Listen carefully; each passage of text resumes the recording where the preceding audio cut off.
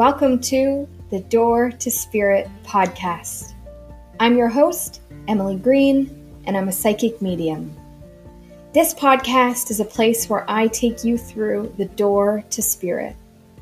We talk about all things esoteric, spiritual awakening, psychic abilities, developing intuition, signs from the spirit world, and I may even throw in the odd reading or two. So sit back, take a nice deep breath, and enjoy the show. Hello, everyone. Welcome back to the Door to Spirit podcast. Welcome to episode 6, I believe. Today, I have a very, very special guest. I have my friend, Nadia Gabrielle. Nadia and I probably got connected online, I guess it was about maybe 6 to 8 months ago now, and we became fast friends, bonded by our shared love of witty banter and telling each other jokes back and forth about all things spirituality, astrology, all that kind of good stuff. So I knew from the very moment that I met her, I said, this is a girl that I will have on my podcast one day when I have a podcast. And so she's my second guest on the podcast, and I'm so happy and excited about that. So Nadia is a practitioner who works with the subconscious, specifically subconscious reprogramming and energy psychology. On her website, her tagline says, "New beliefs, who dis?" So that was the moment that I fell in love with her. So I know that you'll enjoy this conversation. We talk about Nadia's spiritual journey and her experiences so far, what led her to doing this work with people all over the world. We talk about sort of the subconscious mechanism of repressing intuition, self-trust, feeling stuck when we're kind of in a loop of subconscious beliefs, all of these kinds of good things that I'm really excited for you to hear and listen in on this conversation today with Nadia. So let's get to it. Sort of with you giving us a little idea of what has brought you to be the person that you are today and doing the work that you're doing today. Tell us your story. I want to hear. Okay. And first of all, just thank you so much for having me. I'm so excited to be here, and I feel so honored to be on this wonderful podcast. Yay! We're so happy to have you too. Okay, the story. So, I mean, if we want to go way back, like way back, it's yes. Yes. Take us back. So the year is 1994. No, I'm just kidding. Actually, not kidding at all. I guess that was like my first thing. If I think about, my spiritual journey, or, just the things that got me to where I am today, or my life trajectory, it really did start quite early. Yeah. When I was about 6 or something, and my mom brought me along to her tarot course week after week because she couldn't get a babysitter.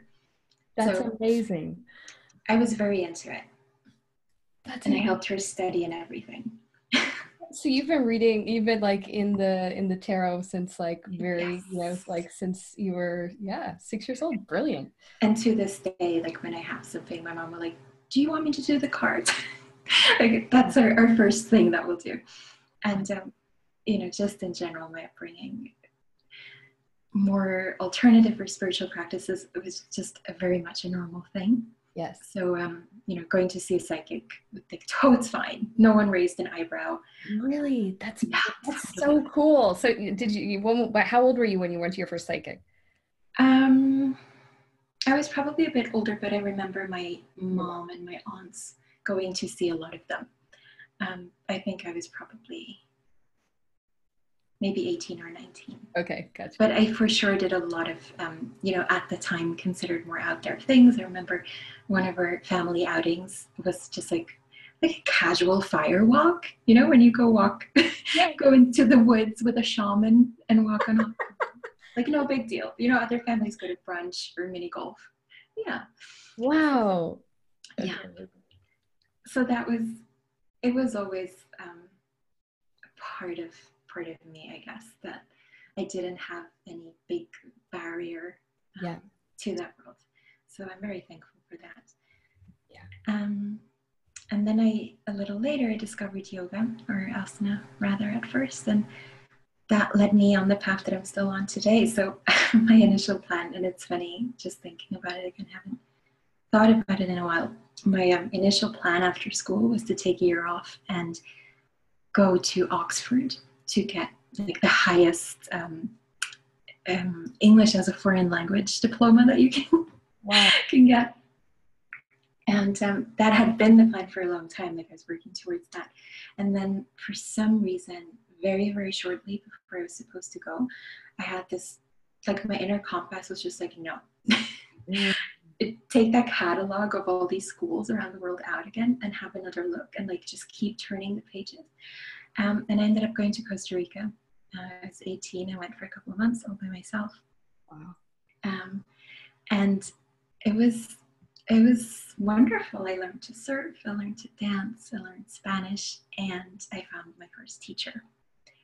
And that was really, the beginning of a few years of really intense seeking that led me all over the world. So then from Costa Rica, I went to Cuba, can never pronounce it correctly.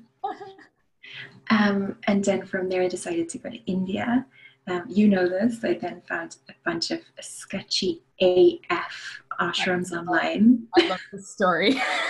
Do not recommend. And again, this was like 2008. So Facebook was barely a thing, and we didn't have that digital infrastructure, right, that we have now in terms of assessing whether something's legit. So I truly just took a plane and I had no clue what I was in for. And so I spent 2 months at an ashram in the mountains to study yoga and yoga therapy and Ayurveda and just learn. And it was an amazing, amazing, amazing experience. Problematic at different parts and, different layers as always, but really, really cool thing for me to do. And then there I met this really cool woman who's now one of my closest friends, Vanessa. And she and I ended up going on this crazy journey through India, just like south to north, back to the south. It was very special. It sounds like a passage out of Eat, Pray, Love. Totally. And it was, you know how many copies of Eat, Pray, Love I picked up on that trip. Everywhere we went, I was like, yeah, I'll read this again, sure. It's relevant to my current experience. Yeah, exactly. Wow. Okay. And that actually, just remember, that was where I had my very, very first human design reading on that first trip to India. Yay, 2008. 2009. So I researched it 2008 and went in January. And it's so funny. It was just so random. Like our guide in Varanasi took us to like his brothers and nephews, cousins, fortune teller, and he did our charts. Yeah. And then you first discovered you were a projector. No, he totally didn't give us the languaging around it whatsoever. I only later discovered that it was actually a human design reading because it made sense by, the information he was giving me and the he was using. And I will say he also lacked the bedside manner a bit because, I mean, as you know, a big theme in my life, for example. And I know, Emily, that you would be able to break this down so well and in a much more comforting and empowering manner. But a big theme for me is struggle. And, basically overcoming struggles in a meaningful manner so that I can then support people from that place of experience, which this I can accept. But for him, it was like, oh, your life is basically going to suck. Wow. Which at that point, I was like, okay, I think I'm done with this reading. With this guy. I'm out of here. I think that's enough. Yeah. Wow. Yeah. So, a lot of that. And then after that, I did the whole Southeast Asia thing, doing more yoga, studied Thai massage and Thai yoga in Northern Thailand, which is amazing. Went to the Philippines and then to Bali, first time in Bali. Immediately fell in love. And again, 2009, like back then when I was telling, my friends, my family that I was going to Indonesia, people were like, where is that on the map? It's very different, and there was a special time. I'm very grateful that I got to go. Wow. It was I guess that's kind of almost before sort of it became a really big kind of hotspot. So you It were, was already happening, so we had everything, but it wasn't quite. I mean, I haven't been in a couple of years. I don't know if I can. yes. Yeah. Oh, Have you been? I haven't. It's on the list. It's Mm-hmm. on the list. I think you'd love it. The only thing is, this is my fiance is going to listen to this and he's going to be upset, but that's okay. He has a really severe nut allergy. And so everything that we've heard is like, it's hard to avoid Oh, I see. peanut oils and things like that. So when I go, I will be going by myself because I am sans peanut allergy. So, Which is also a really nice yes, idea. exactly. And maybe, hey, that's my way to go there. Your story is so amazing. I just love it. I like how it has that theme. I Like just did whatever I wanted. yes, totally. Yeah. You were just like seeking all over like all over the globe. It's like hopping from place to place and meeting mentors and people who you're still friends with today, which I think is so interesting. And what about your first teacher in Costa Rica? Are you still connected with them? Yes, yes, she's a wonderful woman. She's based in Italy. She now has her own yoga studio, and yeah, we're still in touch. So most of my teachers. That's beautiful. That's so nice. And I appreciate them so much. I think the student-teacher relationship is so yes. Yeah. precious. Oh, it's so precious. And it's so beautiful just to stay in touch, I think, with teachers and mentors and then sort of watch the evolution of that relationship. I think that's so neat. Wow. Okay. So you're 2009, We're in Bali. You're in Bali. Okay. What it next? was magical.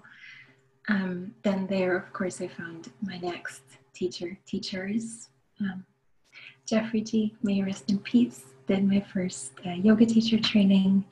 And I totally knew that I wasn't going to leave because I truly fell in love with the place. And then, of course, I did leave briefly. I went back to Costa Rica for a few months to live in a beach shack next to a karaoke bar. Wow. And just teach yoga and meditate and drink coconuts. And it was the best life. It was wonderful. Yeah, I miss it sometimes. It was very simple. And again, this was before Instagram, or maybe Instagram existed, but I definitely didn't have it. Yes. So, you know, in a way, it was such a pure experience. Mm-hmm.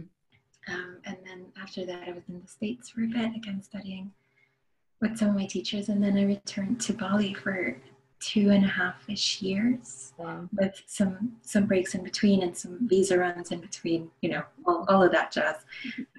Went back to India for a few months, somewhere in there again. Went to another ashram, a different one this time. It's also very healing experience. That's also when I did Vipassana. I just remembered that because I had a memory come up on Facebook that it was a couple years ago. I think you shared that. I think I saw that. Yes. There was one that I saw with just a bag full of books. And books. Exactly. I think that's when I left. That was me traveling, I think, back from India back to Bali. Yes. Or maybe it was from KL. One of these places to another place. It gets a bit blurry because I was traveling all the time. Yeah. And I just had this huge bag of books. Like literally, I went to India with a backpack with maybe 2 outfits that I would just wash every 2 days. But I had like 20 books in there because I had a stopover in KL in Malaysia. And you know me, and I know you're the same. Oh, yeah. Love our books. Yes, that's the most important travel commodity. So important. And this was also before Kindle. Not that I have a Kindle. I still do the whole lugging books around with me. Good for you. But yeah, so then I went to KL and just stocked up on like 20 books because also in Bali, you know, it being an island, it was difficult to find the exact ones I wanted. Yeah.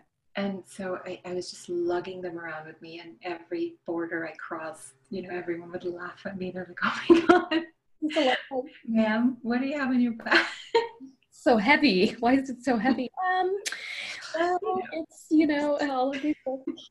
And what were you reading? What kind of things were you reading? I know now, and we're going to get to this in a second, but a lot of you read a ton just on the work about sort of topics in the work that you do, and all of that. Reading. But what kind of were you reading? Like novels? I'm so curious. I wish I could just At the time. Yes. It's a bit embarrassing. I had all these random books with me. So I remember I was in KL, this huge bookstore, and that was also when I started studying Japanese with my sensei. And I was very, very, very diligent in my studies. Is that the correct word? For anyone who doesn't know, Nadia speaks approximately 22 different languages. So we're getting there. We're getting there. And so I didn't want to, lose my progress that I'd made. So I brought a bunch of my Japanese workbooks, and then I got some more Japanese books when I was at that bookstore. So I randomly carried those with me to India. And wow. I always have some like very breezy, just like entertaining things that I like to read in between. Yes. Because of course at the ashram it was also again like a rigorous schedule, yes. A lot of introspection, a lot of self-study, a lot of yoga philosophy. So then, sometimes it's just nice to read. Absolutely. At the end of the day, you just want to come back to like a nice, light, psychological thriller. Yeah, exactly. Just light. That's exactly what I want to come back to at the end of the day. Just super breezy. Wow, I love you. I love your stories. I just think you're so worldly, and it, like you said too, like that theme of just seeking and kind of jumping around and all of these things. So then, really trusting that inner compass, which I'm looking back now, I'm like, wow, I really didn't overthink things, did I? No, you just did it. Yeah, and that's what I remember you saying this somewhere about kind of like, I think it was before you went to India, and you were like telling your mom, and she was like, yeah. What do you mean? What do you mean? I just knew. I knew I had to. And it's so funny. Years after the fact, my astrologer, who's so wonderful, and she also does astrophotography, mm-hmm. She completely confirmed like my entire itinerary. Wow. Bali in particular, and also India, were just such healing places for me, and really places of deep, deep inner work. And on that same note, I know I'm making it sound very appealing and like, paradise, but in fact, it was also really difficult at times, as I'm sure you can imagine. And, Bali in particular has a very powerful energy. Yes. And I always think for me, and then also for a lot of my friends, I know that whatever would happen in your life over maybe a 5-year period, when you're in Bali, all of that stuff happens in like 3 months. Accelerated. Do you find it was accelerated? Yes, like triple speed, triple intensity. Maybe it's because of my astrological placements as well, because it really was. It was intense. Wow. But it's good. There's nowhere to hide. It's an island. There's nowhere to go. Right. You're like, you just have to face yourself. 5 years of lessons are like, piling up, and I'm learning them all at once. And exactly. I mean, I feel like I'm dying, but like this will make sense one day. It's fine. Wow. And I'm sure anyone who's been to Bali probably can attest to that too. That's just what I've heard. So. Yeah. The energy there, and it's different for everybody, but that's so interesting. I can actually just picture you kind of like listening to the next sort of place that you needed to be. Okay, now I'm in Costa Rica, and here I'm in Cuba or Bali or India, and just kind of like following the kind of, which I think that at some point in human life, mm-hmm. I think whether it's travel or whatever it is, I think that we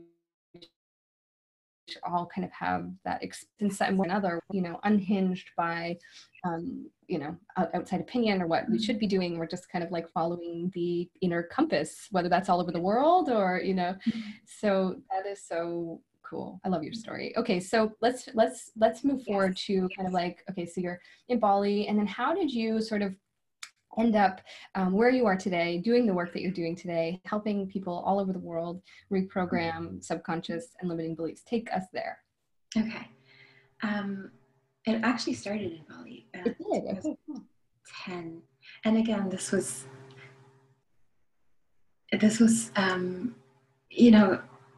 I really was, as you were saying just now, I really was just following like I wouldn't even call it intuition at the time. It was just like, oh, I'll do this. Yeah. This is the thing that's calling me. And I remember being on my scooter with my friend Elsa from Australia, who I know is also going to listen to this, as is Vanessa, because they're the most supportive, amazing friends. Hi, Vanessa. We love you. And we were on the scooter and just cruising around as we did. And we saw this, like a little poster.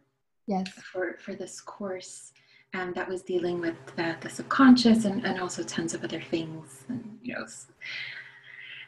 tons of things. It was a lot, and yes. And I made her stop the scooter, and I was like, I think I'm gonna do this. Just having no background in it whatsoever. Wow. And I signed up for it, and that was my first experience with that. But I will say, and then I ended up doing all then I did the next one and the next one and the next one, the rolling body. I will say that I think any work, I suppose, that we're doing in this realm is, I'm trying to think of the proper word in English.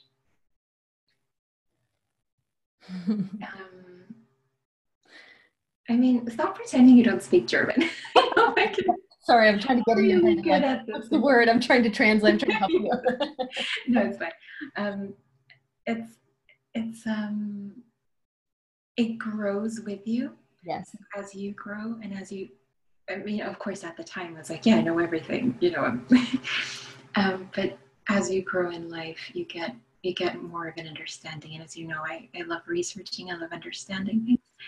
And for me to be able to do something, I very much need both. I need that, my own experience on a more spiritual level, maybe, but then I also need some hard facts and some of the science behind it. And I will say that I probably did not have that at the point as much, which I think is why now, where people like Bruce Lipton, like Joe Dispenza are doing such important work and such accessible work around that, and around making it very understandable, and really giving us the facts behind all of that, and it's slowly emerging. I think that's what I needed personally to get to this point now, where I can confidently do this. And of course, I'm still growing, and it will forever be in pursuit and forever be learning more, to continue that theme of seeking, I guess. Yes, throughout your whole life, it sounds like. I guess most of us, though, right? Yes. Yeah. That's the goal, I think what's the goal? Like, if we're not seeking, what are we doing? That the first time, or kind of your segue, I guess, into this work was from like a sign that you saw as you were scootering in Bali. It's just so randomly. And I'm still in awe at myself for just doing, because today, like if I do something, I'm like, okay, should I do this? Does this make sense? Yes. I guess that really was me following my strategy and authority, to use some human design terms. Yep. Absolutely. And Nadia has for anyone who doesn't know this, I'm going to link this in the show notes, but you have a really cool, like the best. And I only found this out that this was you. I was like, oh, this page is so cool, blah, blah, blah. And then I'm like, oh my God, this is Nadia. Like, I didn't even realize who else would it be? It's so true. It's so true. I was like, this is her? So I messaged you and was like, oh, yeah, this was you. Anyway. You're too kind. Hilarious projector memes. And actually, my fiance is a projector. He's a splenic projector, and so every time you post a new meme, he follows you, and he doesn't do social media, and like you're only one of the few sort of accounts that he follows. I've got him. Listen to this. I've got him following strictly projectors, just projector people who I know are projectors. Like, I love that. Projector. Or Nadia, like, follow her. Anyway, he loves your memes, and I show him everyone, and he's like, oh my gosh, that's so true. I'm like, I know, she's a genius, right? Anyway, so she has this amazing projector account called Projectors Invited, and I'm going to link it in the show notes. Anyways. Thank you so much. I feel so recognized by you. Yes. You do tend to do that. You're very good at that. Yes, I try. It's important. My projector people, I have a lot of projectors. I'm a generator, energy being things. But I'm surrounded by projectors and manifestors, I will say. Lots of projectors. Yeah, Andrea. Yes. Wait, is it Andrea or Andrea? Andrea. Andrea. Hi, Andrea. Because hi, we love you. Because on Beverly Hills 90210, they say Andrea. So come in. Which is also how I learned English, just referencing. But how do they pronounce this on 90210? How do they say this on 90210? Actually, you know what? This is true.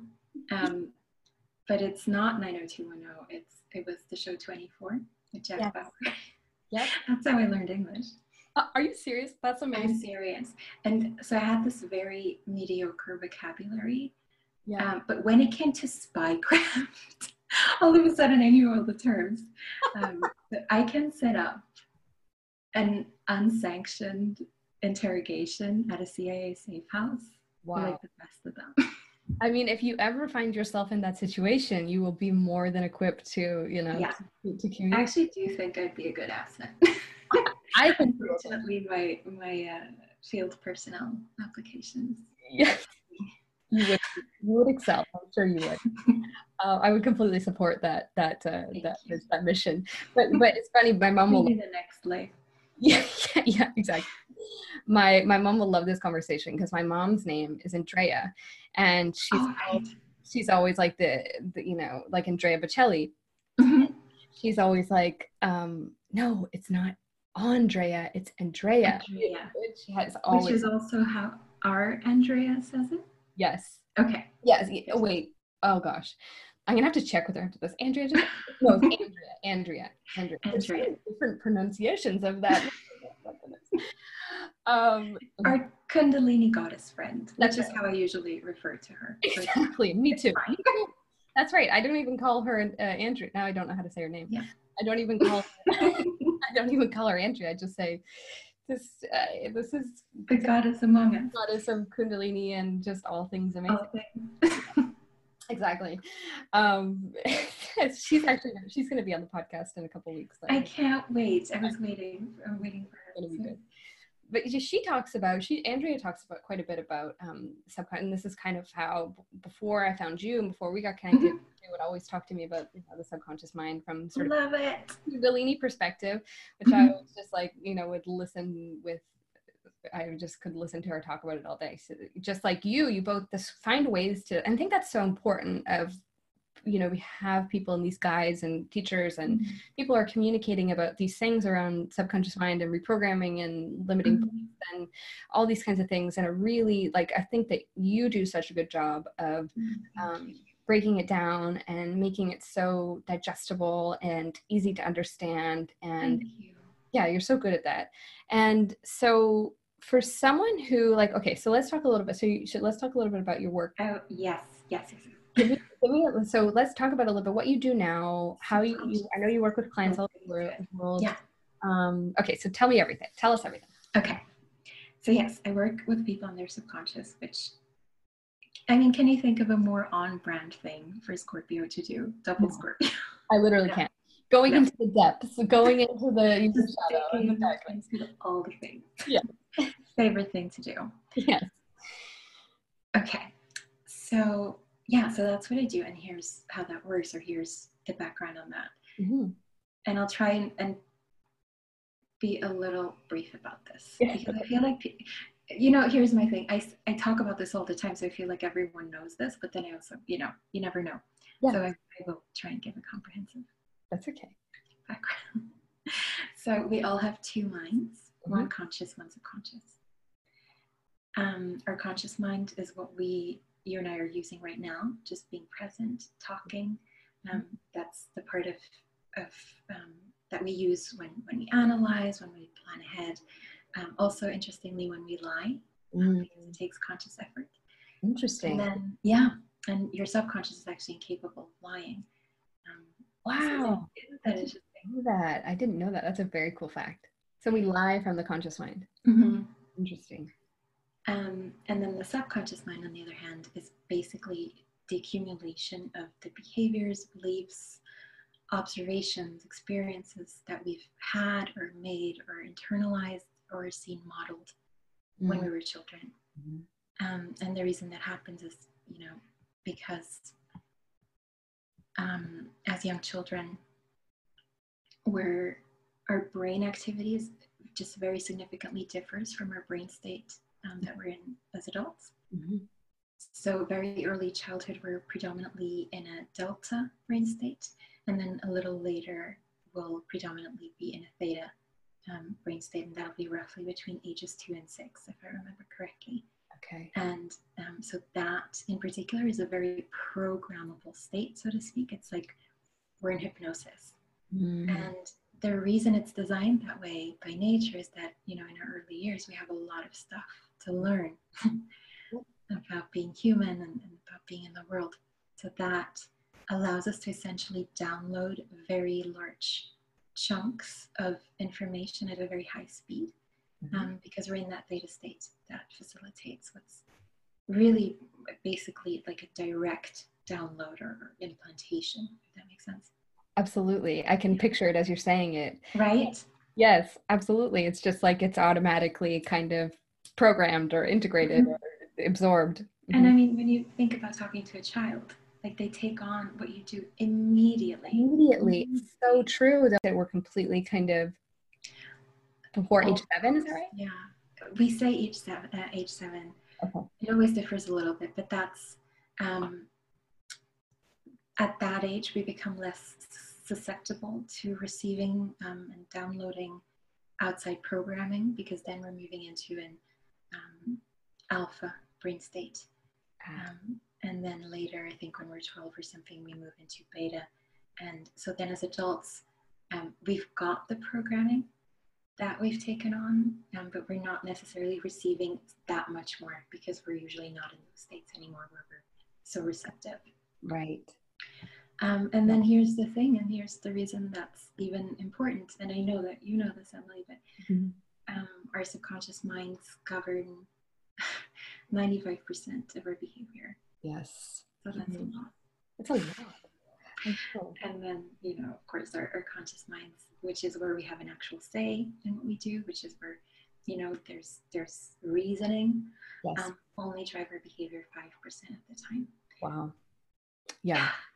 It's crazy. And I think, wow, it's insane. Like for people, I know that this is becoming more talked about, and people, which I think is fantastic, that we're having kind of more of a, not only, a conscious awareness, but also kind of a subconscious awareness of what might be going on sort of, below the surface as well. So for someone who is completely kind of new to this concept or this conversation around, that we kind of are the 95% and the 5% and all that kind of stuff around programming and deconditioning, what would just for someone who's totally new and they have no idea, maybe they're operating out of a subconscious belief, what would some examples of deep-seated sort of subconscious beliefs look like, or that you've experienced in your work?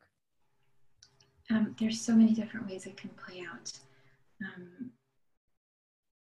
But, there are some very universal things that a lot of us have, which is the belief that we're not worthy, the belief that we can't trust ourselves, or that we can't trust the universe, or maybe that, the universe isn't a safe or benevolent place to be in. So if that's the belief that you carry, and again, 95% of the time you're going to be operating based on that belief, and you don't have a say in that, then that is a very stressful way to exist in the world, because you're constantly feeling unsafe.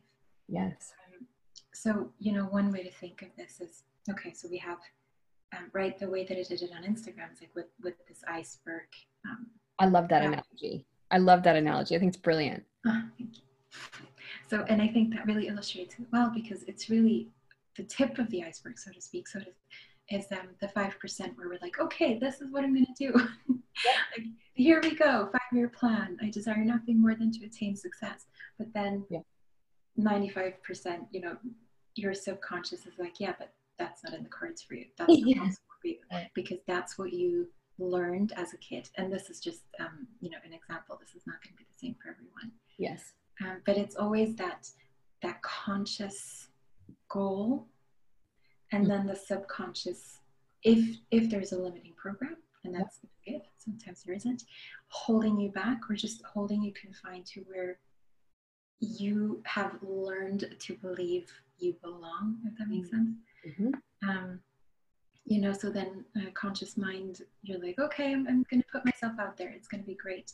And then your subconscious mind is like, yeah, but it's not safe. Like, it's not safe to take up space, it's not safe to be seen. But you know, depending on what you've learned, and whether or not any of that is objectively true, it has no bearing whatsoever on any of these scenarios. Again, you know, the subconscious mind doesn't know objective truth. That it's really important to understand. There's no reasoning with your subconscious. There's no being rational. There's no sitting down, you know, sitting yourself down and going, hey, okay, let's do this. Yeah, because it doesn't know reason. All it knows is, you know, all of the experiences, the observations, and the behaviors and the patterns you've seen modeled when your subconscious was formed, and that then builds the basis of your own programs. So then, once we realize that it's ineffective to try and reason with yourself about, you know, the habits you're wanting to change, or irrational behaviors you're exhibiting. Sometimes it's not just habits, it can also be things like having a really irrationally high stress response in reaction to a situation that's not objectively all that stressful. So, you know, a very common one is panicking going into exam situations. No amount of rationalizing or reasoning is going to make you not panic, because that comes from a more primal, you know, part of your brain. You don't get to access that just by being reasonable. Same thing with reading a book, or not the same thing, the opposite thing.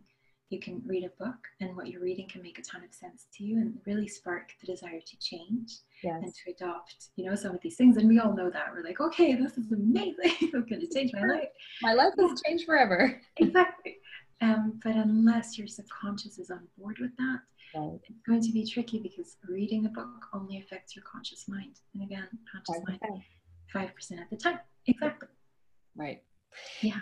Wow. And that's, you know, that's really interesting, because I find that, and I know we've talked about this a little bit before we got on today, just about how I was telling you, you know, sometimes how I come up against this even in my work when I'm working with people kind of on a longer term, you know, basis, and will continue to kind of bump up against the same sort of belief, or the same sort of, you know, sort of thing. And I really feel that the only way to, you know, and I'm sure you would agree with this, that, you know, when we continue to bump up against the same things over and over and over again, like you were talking about, looping and looping and looping on the same thing, or the same belief, or the same fear, or the same, you know, irrational self-sabotage. Yes, exactly.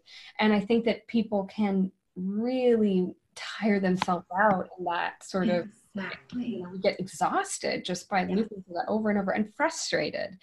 And so what would you say, I know we were talking about this a little bit, about sort of this concept of, you know, feeling stuck. I think that's something that I find more and more people are not only experiencing, but they're saying, whether or not they even know sort of what they're feeling stuck on. But what would you say, sort of, how does that this sort of concept of, you know, feeling stuck, or feeling like we can't get past something, or we just keep doing the same thing, or the same pattern, or the same whatever, how does that link in with your work and kind of deconditioning, reprogramming, etc.? Yes. Yes, such a good question. So I think when people experience the state of being stuck, I mean, what does that mean, right? They remain in the same place. They're not moving. At least that's what it looks like. By just the looks of it, one would think that, you know, they're just chilling, just accepting whatever's happening. They're not moving forward. But in my experience, or based on the people I've worked with, people are in fact doing the work. It's just not necessarily visible. And it again, that goes back to the conscious mind wanting to go somewhere or having a conscious goal. Mm-hmm. And with a lot of conscious effort, you may make some progress there, but if your subconscious doesn't support that destination, you either won't be moving much, yes, or you might be, but then very soon you'll be back where you started. And then that's where the stuckness comes in. Absolutely. Yeah.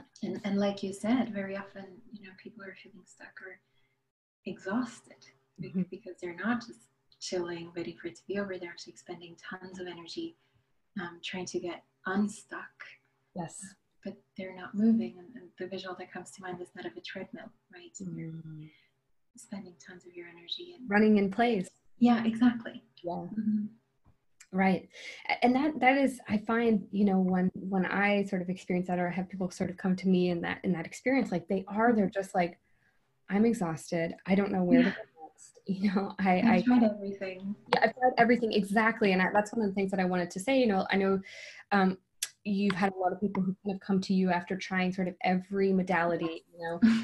They've tried the Reiki, they've tried, mm-hmm, tarot cards, they've tried different forms of hypnosis or mm-hmm, therapy or all these things. And it's I know it's very common for you in your work where you can kind of make a ton of progress in, over a period of time, of course, mm-hmm, but yes, make a ton of really visible progress with your clients, which I just think is amazing.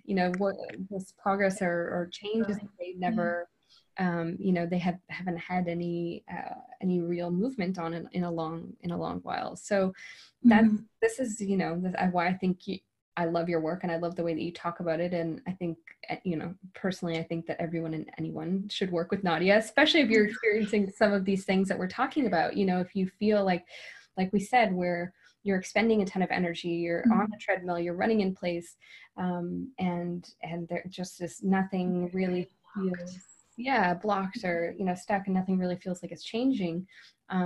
I think, I encourage you to sort of look at, first of all, follow Nadia. If you're not already, then what are you doing? On Instagram, but because you provide so much amazing content and information. Anyway, thank you. I could just, how you're making me feel so seen. That's something I appreciate. One of the many things, but something I appreciate about you so much. You're so attentive. Yes. And so, like, you really just make people feel seen. Like, sometimes I think, how lucky are the people in Emily's life? Oh, so nice. Like, do they realize? I mean, I know Rudy realizes. He's like, thank God. Thank God this woman found me. At least I have him. This woman who can read my mind. Yeah, that's right. To every whim. Yeah, exactly. He's like, I'm hungry. I'm like, oh my God, okay, hold on. Let me pause everything I'm doing. Exactly. I'm coming. So yeah. So I think, and I think it's anyone, like, again, like I said, anyone can benefit from this work. So if you're kind of experiencing some of the things that we're talking about, or if you're curious about how, any of the things that we talked about, subconscious reprogramming and all that kind of good stuff, I really recommend trying work with Nadia. Anyway, just plug. But the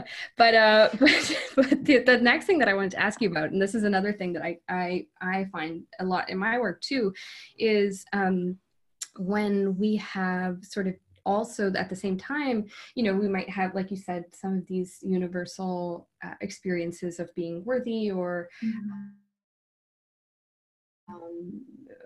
underappreciated or isolated or whatever the case may be, whatever the thing is.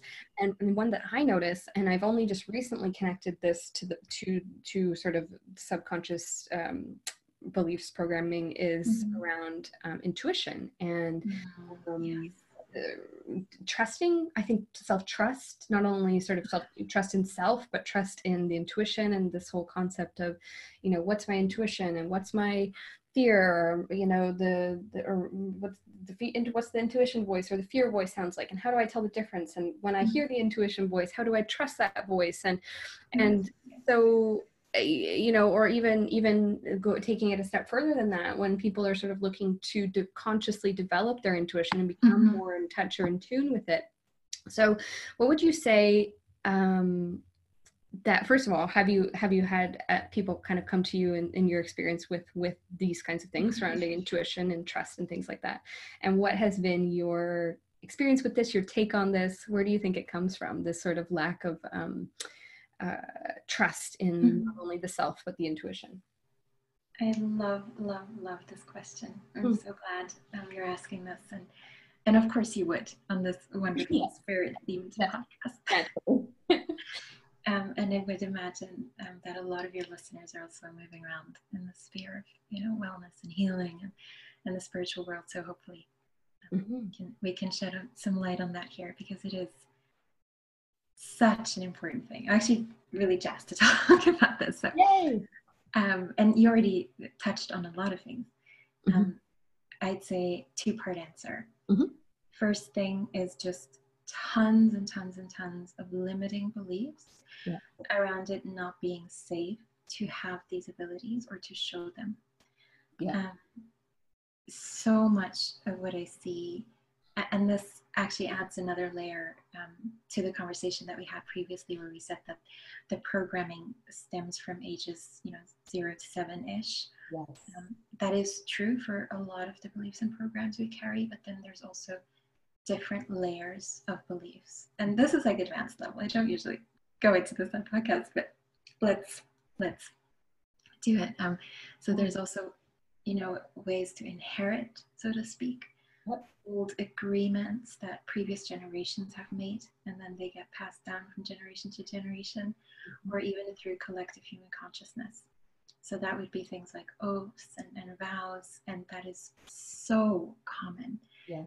So to answer your first question, work with a ton of healers. And, when I say healers, it's not, the elderly lady in her little mountain village. It's like, wellness entrepreneurs, coaches, mediums, practitioners, therapists, astrologers, right? Anyone with a genuine desire to help people be truly well. And this is so very prevalent in these circles. Fear of being punished is a big one.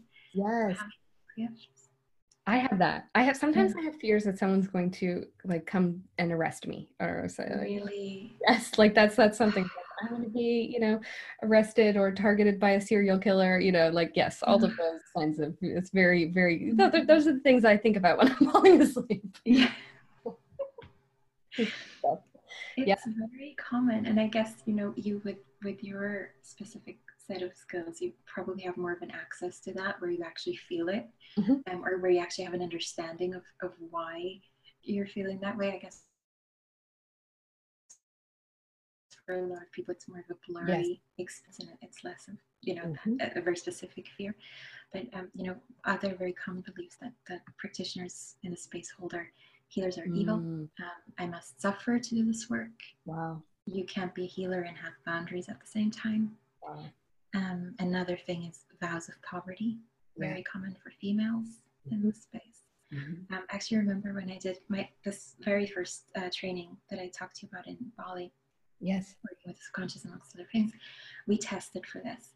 So we were a group of a lot of yoga teachers. Sorry, was that my... Did you hear that? No, I didn't actually. That's what happened. I just got an email. Okay, never mind. So what was I saying? We were highly in demand, everybody. What was that? It said you're highly in demand. It literally was a newsletter. We'll keep up the... Let's just pretend, okay, yeah, so we were a group of yoga teachers, a lot of us. Okay, this is it. Yes. Another one. An Ayurvedic doctor, all kinds of practitioners, and Emily, we all had them. Wow. I remember we holed up in someone's villa outside of Ubud for an entire weekend, and we cleared all of that. Wow. And I mean, for me at the time, I was, what was that, like 20, 21?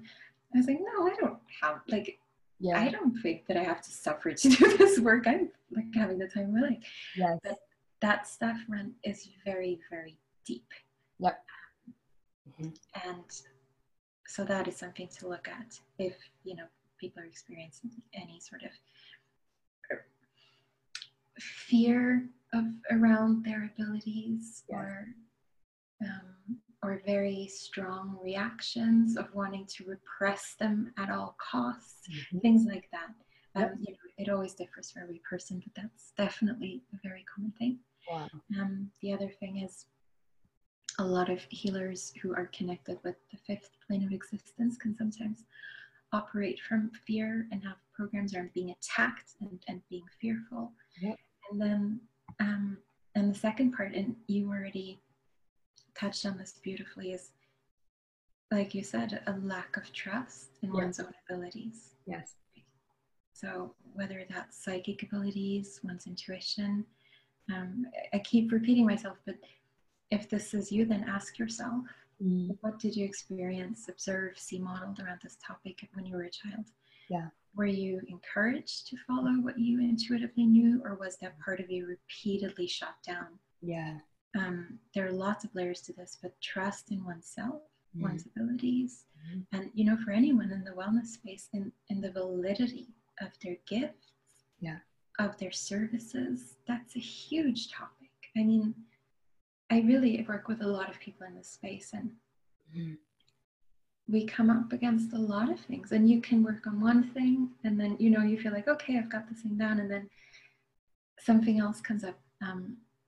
When another thing where it often manifests itself is pricing those gifts and actually accepting payment for something that you maybe feel shameful accepting money for, or guilty. So guilt is a big one. And I'm sure you see this all the time as well. It's very, very common. Yes. Yeah. Just to be kind of, paid properly for their work and their, their abilities and their all that. Yeah, it's huge. So, wow.